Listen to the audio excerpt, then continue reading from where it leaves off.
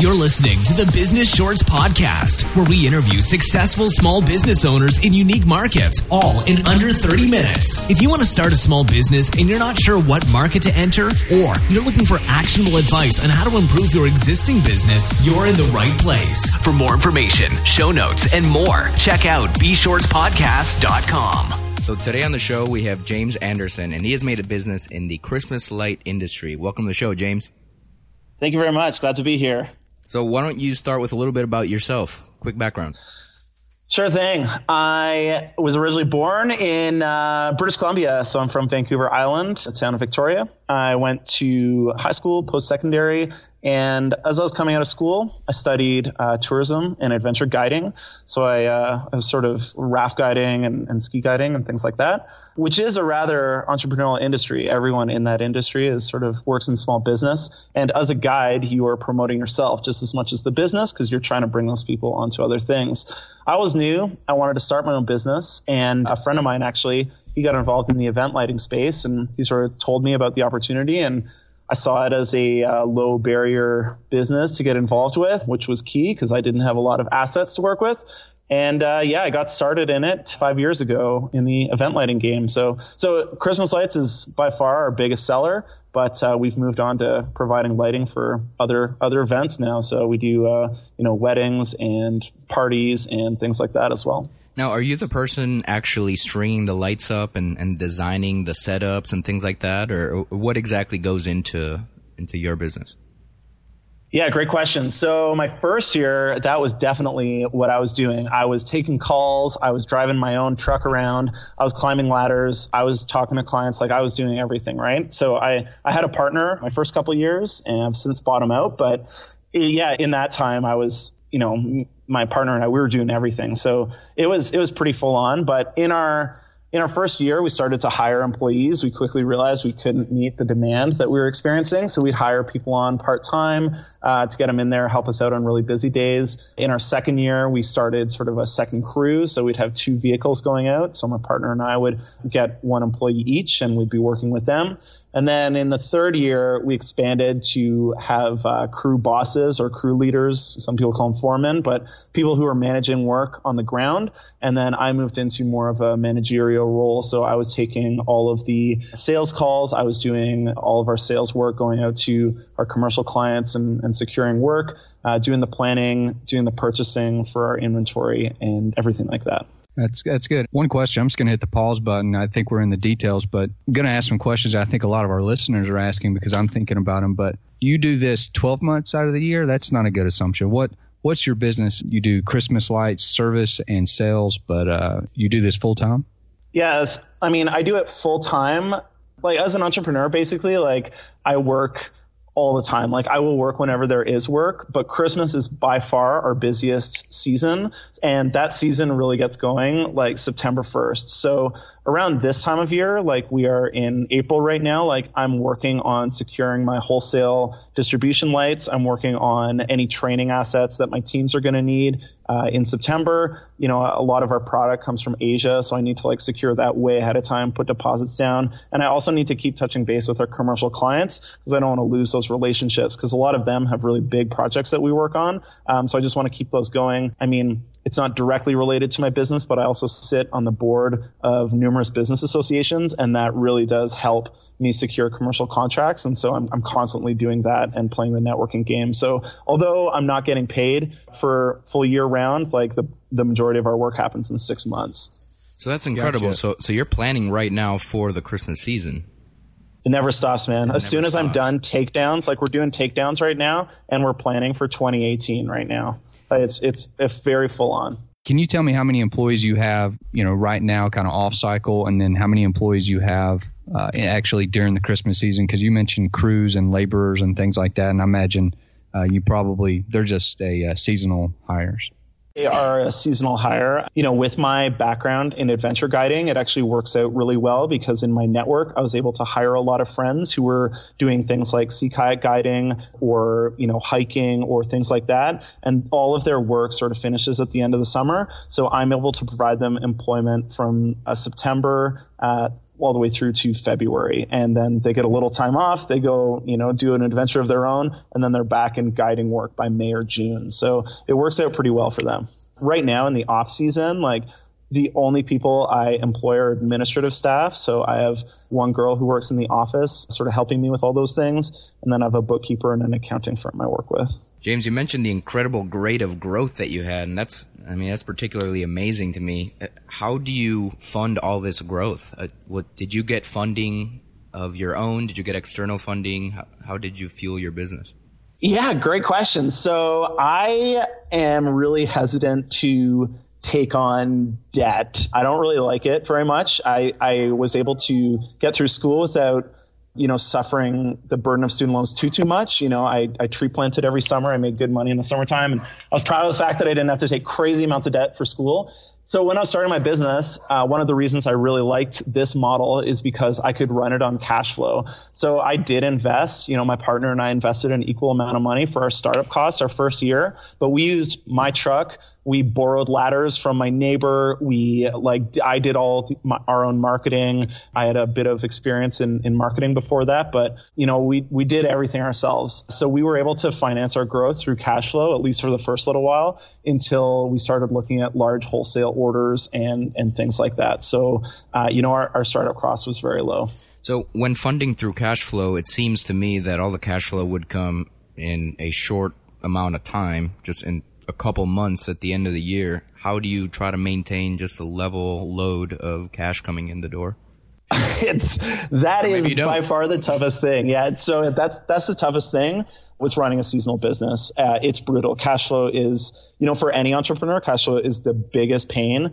But in a seasonal setting, it's crazy because, when we started getting commercial clients, we were stoked because they were big contracts, but we would go out of pocket to finance their lighting and display. And then they'd be like, oh, sorry, we have a net 90 policy. Like we're not going to pay you for 90 days. We're like, oh my God, like we got to pay this now. So, it's really tough to juggle those things. So, and we did not account for that. We made the jump from doing residential work where, like Mrs. Smith would give us $200 cash to working with these companies. And we had to deal with their accounting firms and try and get that cash flow sorted out and what our policies were. We made some bad mistakes early on when we were signing contracts we probably shouldn't have. So who's an example of a commercial account? I like Walmart and stuff. They don't put Christmas lights up, or maybe they do, but who are like some of the examples of commercial clients that you have? Yeah, great question. So Walmart does not put up lights. They're pretty tight with their bottom dollar, but some places that would are places that are looking to have a really positive impact on walking consumers. So you're looking at like restaurants in downtown city centers. Car dealerships are always a good one. We've got a whole bunch of garden centers that purchase our lights. So really like people who are looking for that curb appeal. And then some of our bigger clients are business associations, municipalities, restaurant chains are a really good one. So you can, in Canada, some of our big chains are like Boston Pizza. That's like a really popular one, or the Keg Steakhouse, places like that. They do have a budget for making their curb appeal higher. James, I have a few short questions. First one is, how long have you been doing this? We started 5 years ago. Okay. And I guess, is it accurate to say you started off pretty much 100% residential for the first year? Yep, that's right. We had one commercial client our first year, a golf club, that we were able to get, and we underbid that. So I think we probably just broke even on it, and we've kept that. We kept that client, and we've raised their rates like a tiny bit, so we're not losing money, but we still do their work because they've been a great referral source for us. But yeah, our first year was 95% residential. Gotcha. And what was it this past year, or what would you expect it to be this year? I'd say we're 40% residential, 60% commercial now. Gotcha. And you want it to be more weighted towards the commercial? Is that what you're aiming for? If I could get huge residential clients, I would love that. But in a business like ours, logistics becomes the toughest part of the whole operation. So I got 3 months, 90 days to put up lights for an entire city. You know, we're in multiple cities now, but if we look at one as an example, we have 90 days to put them all up. And if one day is spent dealing with one client who's only going to give us $600, instead of spending 3 days with a commercial client where I know it's a big project and we're going to bill $6,000, like, you know, I really have to prioritize where we're going to be. So although I do want to help all the residential clients for sure, I need to make my logistics easy on my crews. That makes a lot of sense. And then what's the split between sales versus service? Like my time that I'm spending? Oh, no, I'm sorry. In terms of, let's just say profit. How much of your profit actually would you say comes from sales versus how much of it comes from the services of you installing it? All right, so light sales versus installation? Yeah, I mean, okay. That's what I understood. I mean, if I'm missing anything else from your business that's a large part, insert it. No, I just wanted to make sure we weren't talking about servicing like any other work or things like that. No.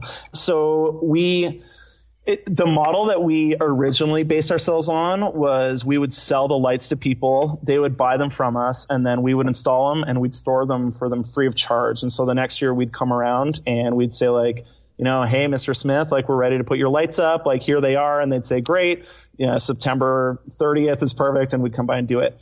We've since changed our model to be 100% rental. So we buy all of our products and then we rent them, the lights, we put them up. We, you know, package their lights and individually per house, so we know exactly what's going into it. But if they don't want to come back with us next year, that's no problem. We've got the lights; we can turn them around and relabel them for another house and see how we can make them work. And the reason I switched to that model is because the pricing was a lot easier for the consumer to understand. So they would come to us and say like, oh, well, how much are lights? And, you know, the first year we'd say like, well, you got to buy all the lights, this and that. Like it's going to be $2,000 your first year, but next year it's only going to be $700 for the installation. And they're like, oh, it's a big investment the first year. So we switched to a model where I'm like, hey, it's, you know, $995 and it's going to be that price forever. So just, come back to me and it'll be super easy. And then I make my money back in a couple of years on the sale of lights. You know, I basically install them at a loss my first year if they're brand new, but you make them back over an amortized period, right? And so we're always making money off this service, and that always is enough to pay my employees. But a lot of our profit comes from actual building assets and getting the lights going.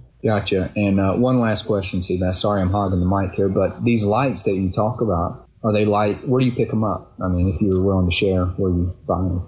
Yeah, we buy them from a commercial wholesaler, and so they come in a shipping container from Asia, and that's why we have to put our orders in so early, because they have to, you know, the factory literally takes to be fair, we work through an intermediary, so we work through a wholesale distributor in the United States, but we then, you know, they will do the logistics handling and the freight handling, and they'll get it shipped directly to us from China.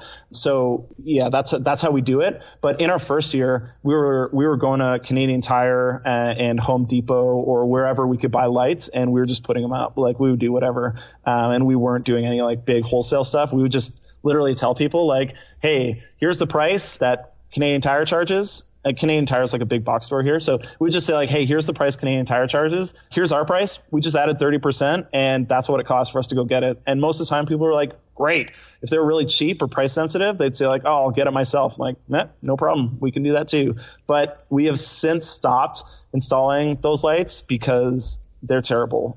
They're made to explode in 1 year. I shouldn't say explode because they're not going to cause a fire, but they're not made to last. Like you store them for 1 year and you try and put them up again and they won't work. Like we invest in expensive.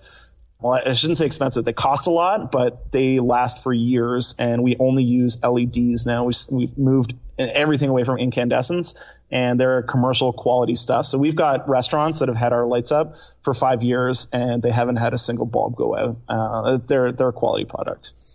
That's very interesting because I would think that Home Depot and Lowe's, like, they're buying lights from China too, but they just seem to be buying a cheaper product.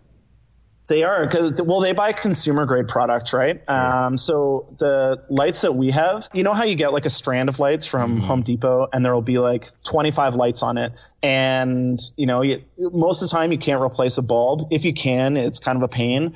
and there's 25 lights. And so if you do your gutter, let's say you've got 110 foot gutter, what are you going to do? You're going to string 4 together and then you got a 10 foot gap, or are you going to put one more and try and hide all the lights in the gutter, wrap black electrical tape around them? Like, we've done all those tricks, right? With ours, we custom cut them to your exact specifications. So if yours is a 110 foot gutter, you'll get 110 feet of lights. We'll clip them off. We'll put an endpoint on it, and it looks professional, elegant, really nice. And that's what the businesses and homeowners are paying us for. Anyone can string up some lights, but to make it look real sharp, they call us in.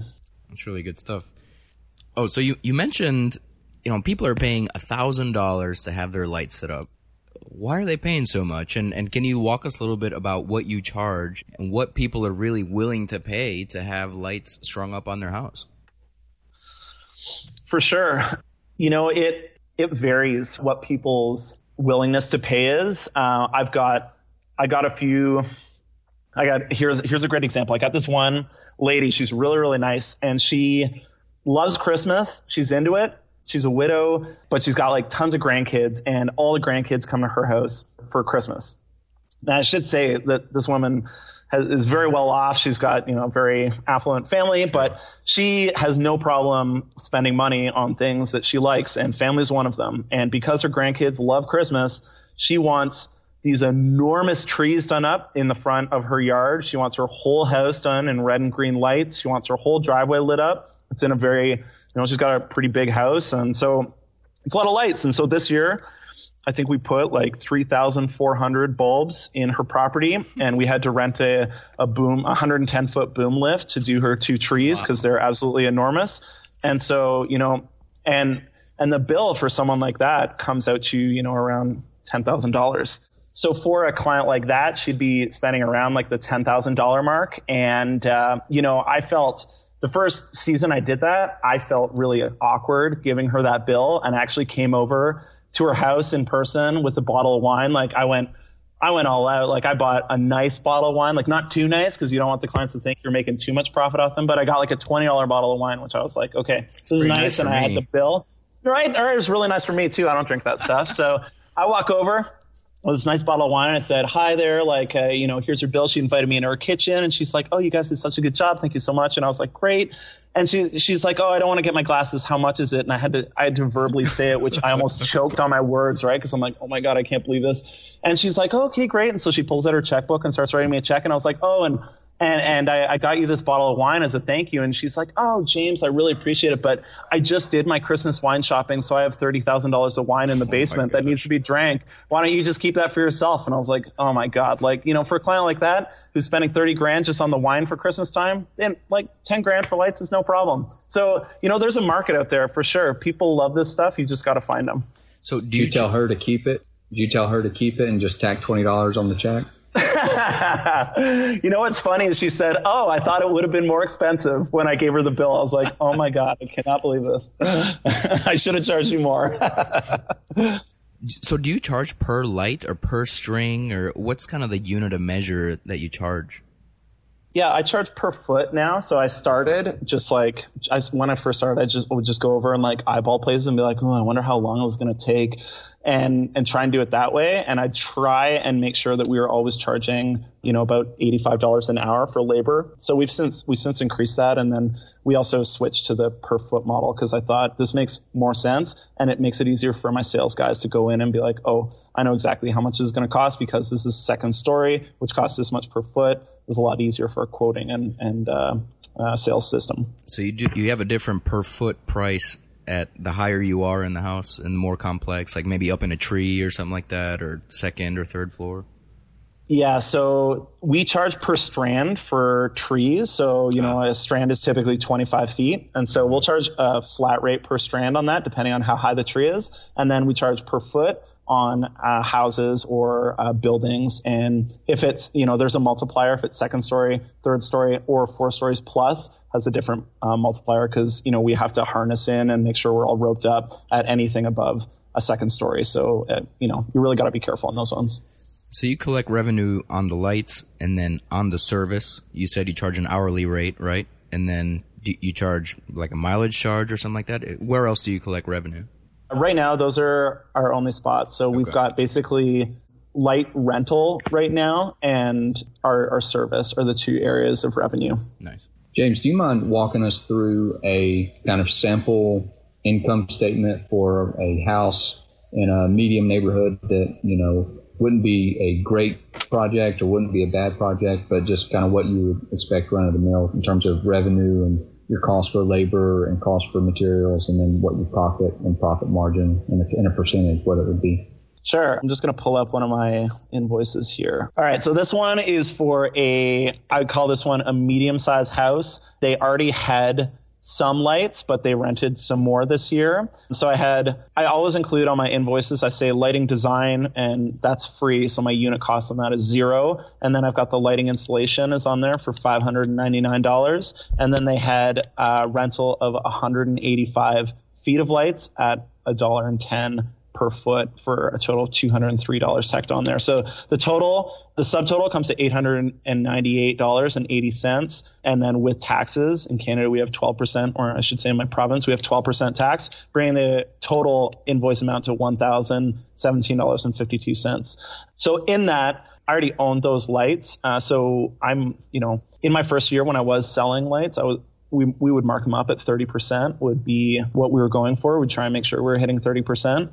This job, even though it was a taller, higher roof, it was a flat roof, which I know you can work fairly efficiently and quickly. So my crew on this one was out there for about 3.5 hours, and we were able to do $600 of revenue for that because we had a height multiplier on there. But my guys it was easy to rope in on that job, and it was easy for them to complete that work. The other expenses, I guess I should add in there, there's logistics is the toughest thing in this because we've got crews driving all over the place, and my fuel expense is brutal. Gas prices, in Canada, we're spending about $1.20 per liter. So it's critical that we align jobs so that we're in similar neighborhoods to make sure that we're getting things done. So with this job, they worked this job and then they were able to move 2 houses down to do the next job. So, stuff like that saves you an enormous amount of money and headache over the course of the season. You're able to complete more jobs, you reduce your fuel costs, and you increase the efficiency of your labor as well. Nice. So 5 years into the business, obviously you're very experienced. So you mentioned things like a multiplier for flat roof or incline roof or maybe different size trees, whatever. Where did you learn to charge those types of rates? And how did you really learn how to properly price a job and still be profitable? Yeah, I went to the most expensive business school around, and that one's called Losing Money on Jobs. So what happened was I would quote jobs, and then we'd get out there and be like, oh my God, like we've been here for 2 days and the job's still not done, and I'm literally billing these people $600. But sometimes you just have to eat it. Occasionally you can go to a client and if you've drastically underbid and you say like, listen, Scott, like I'm really sorry about this, but this is sort of what's going on. Would you be able to either temper your expectations of what we said we could get done, or would you mind if we were to add on X amount of money? And I would never add on X amount of money to irk out a profit. If I've substantially underbid, I would just try and cover costs. Yeah. So if I could just recover costs and ensure I had a happy client, make sure my reviews are still good, that was ultimately the most important thing to me. When you're in business, you're not going to make money on every job, that's for sure, especially when you're starting out. But getting that, getting those referrals and getting your name out there is very valuable. So it was worth it to me to try and recover like that. So what are the biggest risks in the business? You mentioned that sometimes you have to be tied off to be working at heights, things like that. Like, there's a big risk of someone falling and hurting themselves, and I'm sure you have insurance for that. But overall, can you walk us through the risks of this type of business? So the biggest risk is definitely for my employees. Like my employees are number one. I do take safety very seriously. So at the start of the season, I have what I would call is a fairly extensive training. So we pay for a working at heights course for the guys so that, it's put on through the Construction Association in our region. So we send the guys there, they do like a ladder course and like they'll sign off on that and like they all get training on that. And then we'll do a a series of trainings on site where we harness up and, we show them how to work on roofs and everything like that, show them the safest way to do things, make sure everyone's wearing like the proper clothes. It's cold in winter. It rains a lot in my region. We're in the Pacific Northwest. So you got to make sure that people are dressed for the occasion and that, there's trustworthiness on the team that, if you're relying on your partner to hold that ladder, they better be doing their job, right? And not texting on their phone or something like that. On the client side, my biggest risk is someone overloading an electrical outlet and causing an electrical fire. That would be like a nightmare scenario. I would never want that to happen. And, knock on wood, we've never had that problem. We have had, circuits break and things like that, which happens. Like a GFCI outlet is, that's one of the ones you'd have like on the exterior of your house, which has like a little plug with the test and the reset button. Right. Those are real sensitive. So they'll break before the breaker actually goes. But, you get those and you just got to figure out what's going on in the line. And besides that, we do work with heavy machinery as well. So we get boom lifts in and things like that. If one of those were to topple over into someone's house, that would obviously be a horrible scenario, not only for the fact that would be hurting someone's house, but if I had an operator in that boom when it fell, they could get really injured. So all of those things are real important, and we take the training very seriously to try and mitigate all of those aspects. Do you have to pay large insurance policies to be able to cover for those things? Yes, we do. So we, unfortunately, like getting seasonal insurance is a pain. So we have to pay for insurance year round. Our first year we got insurance and then we canceled it after the season. And then the next year when we tried to get the same one, they're like, oh, it went up because you canceled right away. And we're like, oh, great. So now we have it all year round, which is the original reason why we started going to weddings. Cause we're like, well, we got this insurance. Like we should keep working. Like we're paying for this asset.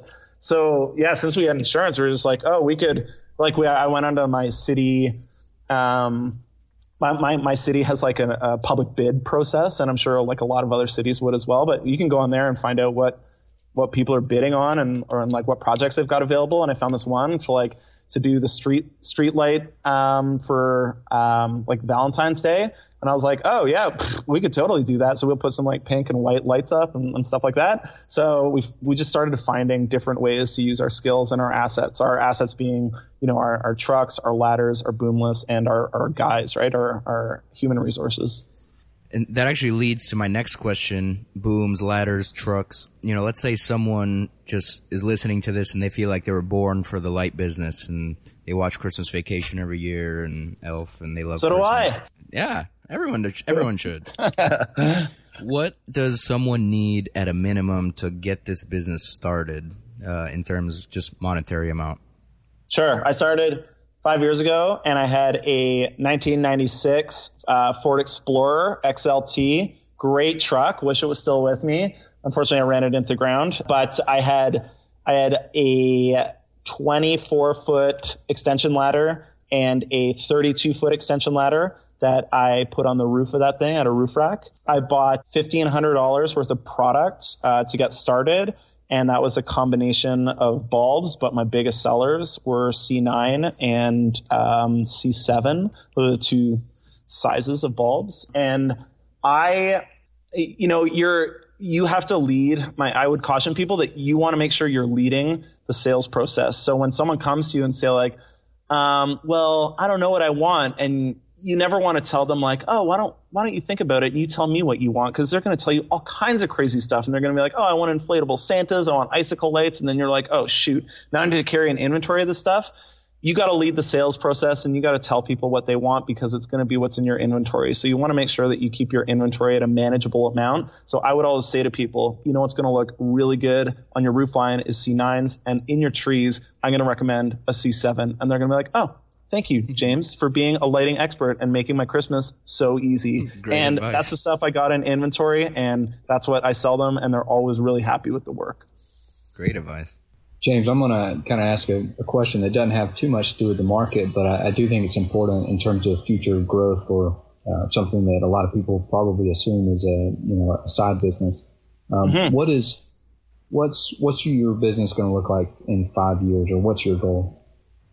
Well, my goal would be that we have a franchise in I shouldn't say franchise. My goal would be to have a brand recognition in every major market in Canada. So, I've got a lot of work to do right now. We're currently in 3 cities in British Columbia, but I'd love to expand to the other provinces and make sure that we have a national presence. Okay, so I think we should move on to the big questions. These are the 2 questions that we ask everyone on the show. First one is, what's the one piece of advice you would give to listeners wanting to enter this market? The common objections I often hear from people, and I got this a lot when I was getting into this, is people were saying, like, 1, no one's going to pay for that.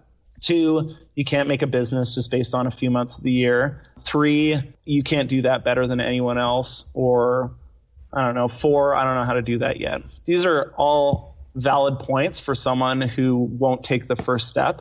But my biggest piece of advice is, if you're serious and you want to start a business, you want to find one with low overhead, this is an example of being able to do that. You can overcome all of those obstacles so easily. And, my first client, not paying client, but client was my mom, because I said, hey, I'm going to do this. Can I come over to your house and put up lights? And you tell me whether you're happy with it. And of course, my mom's happy with it. But, I learned a couple mistakes when I was there. And, the next time I went out, I went to a client's house, a paying client. They came over to me. They said, hey, this is what I want. I said, great. They were happy with the work. They signed off on it and they paid me. It was my first paying client. So really, the barrier to entry here is low. And I would say, take the first step if you're keen. The caveat being that this is a multi-year investment. This is not affiliate marketing. This is not get rich quick. You're not going to want to get in and get out. It's not like that. If you're into building a business, this is one you could do it with. Awesome. No, I would agree with that. And our second big question is, let's say someone does want to take a first step and they love your interview here. Is there a resource that you would direct them towards that they could get more information? So depending what market you're in, there's normally a couple different resources you could look at. There is, if you're really unsure of your hard skills or how to make this work, there's a resource called WeHangChristmasLights.com, and they're based out of the US, and they have like a franchise model set up. So they will teach you and train you how to do all this stuff and walk you through the sales cycle. So I know they got a bunch of different levels of training, but I know those guys and they're good people to work with. So if you're keen on like learning how the industry works, they would be a great resource to reach out to. So WeHangChristmasLights.com? You got it. Where can people find more about you? Or if somebody wants to reach out to you, where can they find you? Yeah, right on. My website is lightright.ca. That's LIGHTRIGHT. And there's a contact form on there, and my email address is there as well. You can reach me on Twitter/James W.D. Anderson. Awesome. Well, James, I really enjoyed the interview. I thought it was really cool, and I love how entrepreneurial you are, and you learned the hard way, and, you didn't give up, and you're in a good spot right now. It's really neat to hear. Thank you so much. I'm not there yet. Man, Henry, how about that interview with James Anderson? I thought it was great stuff.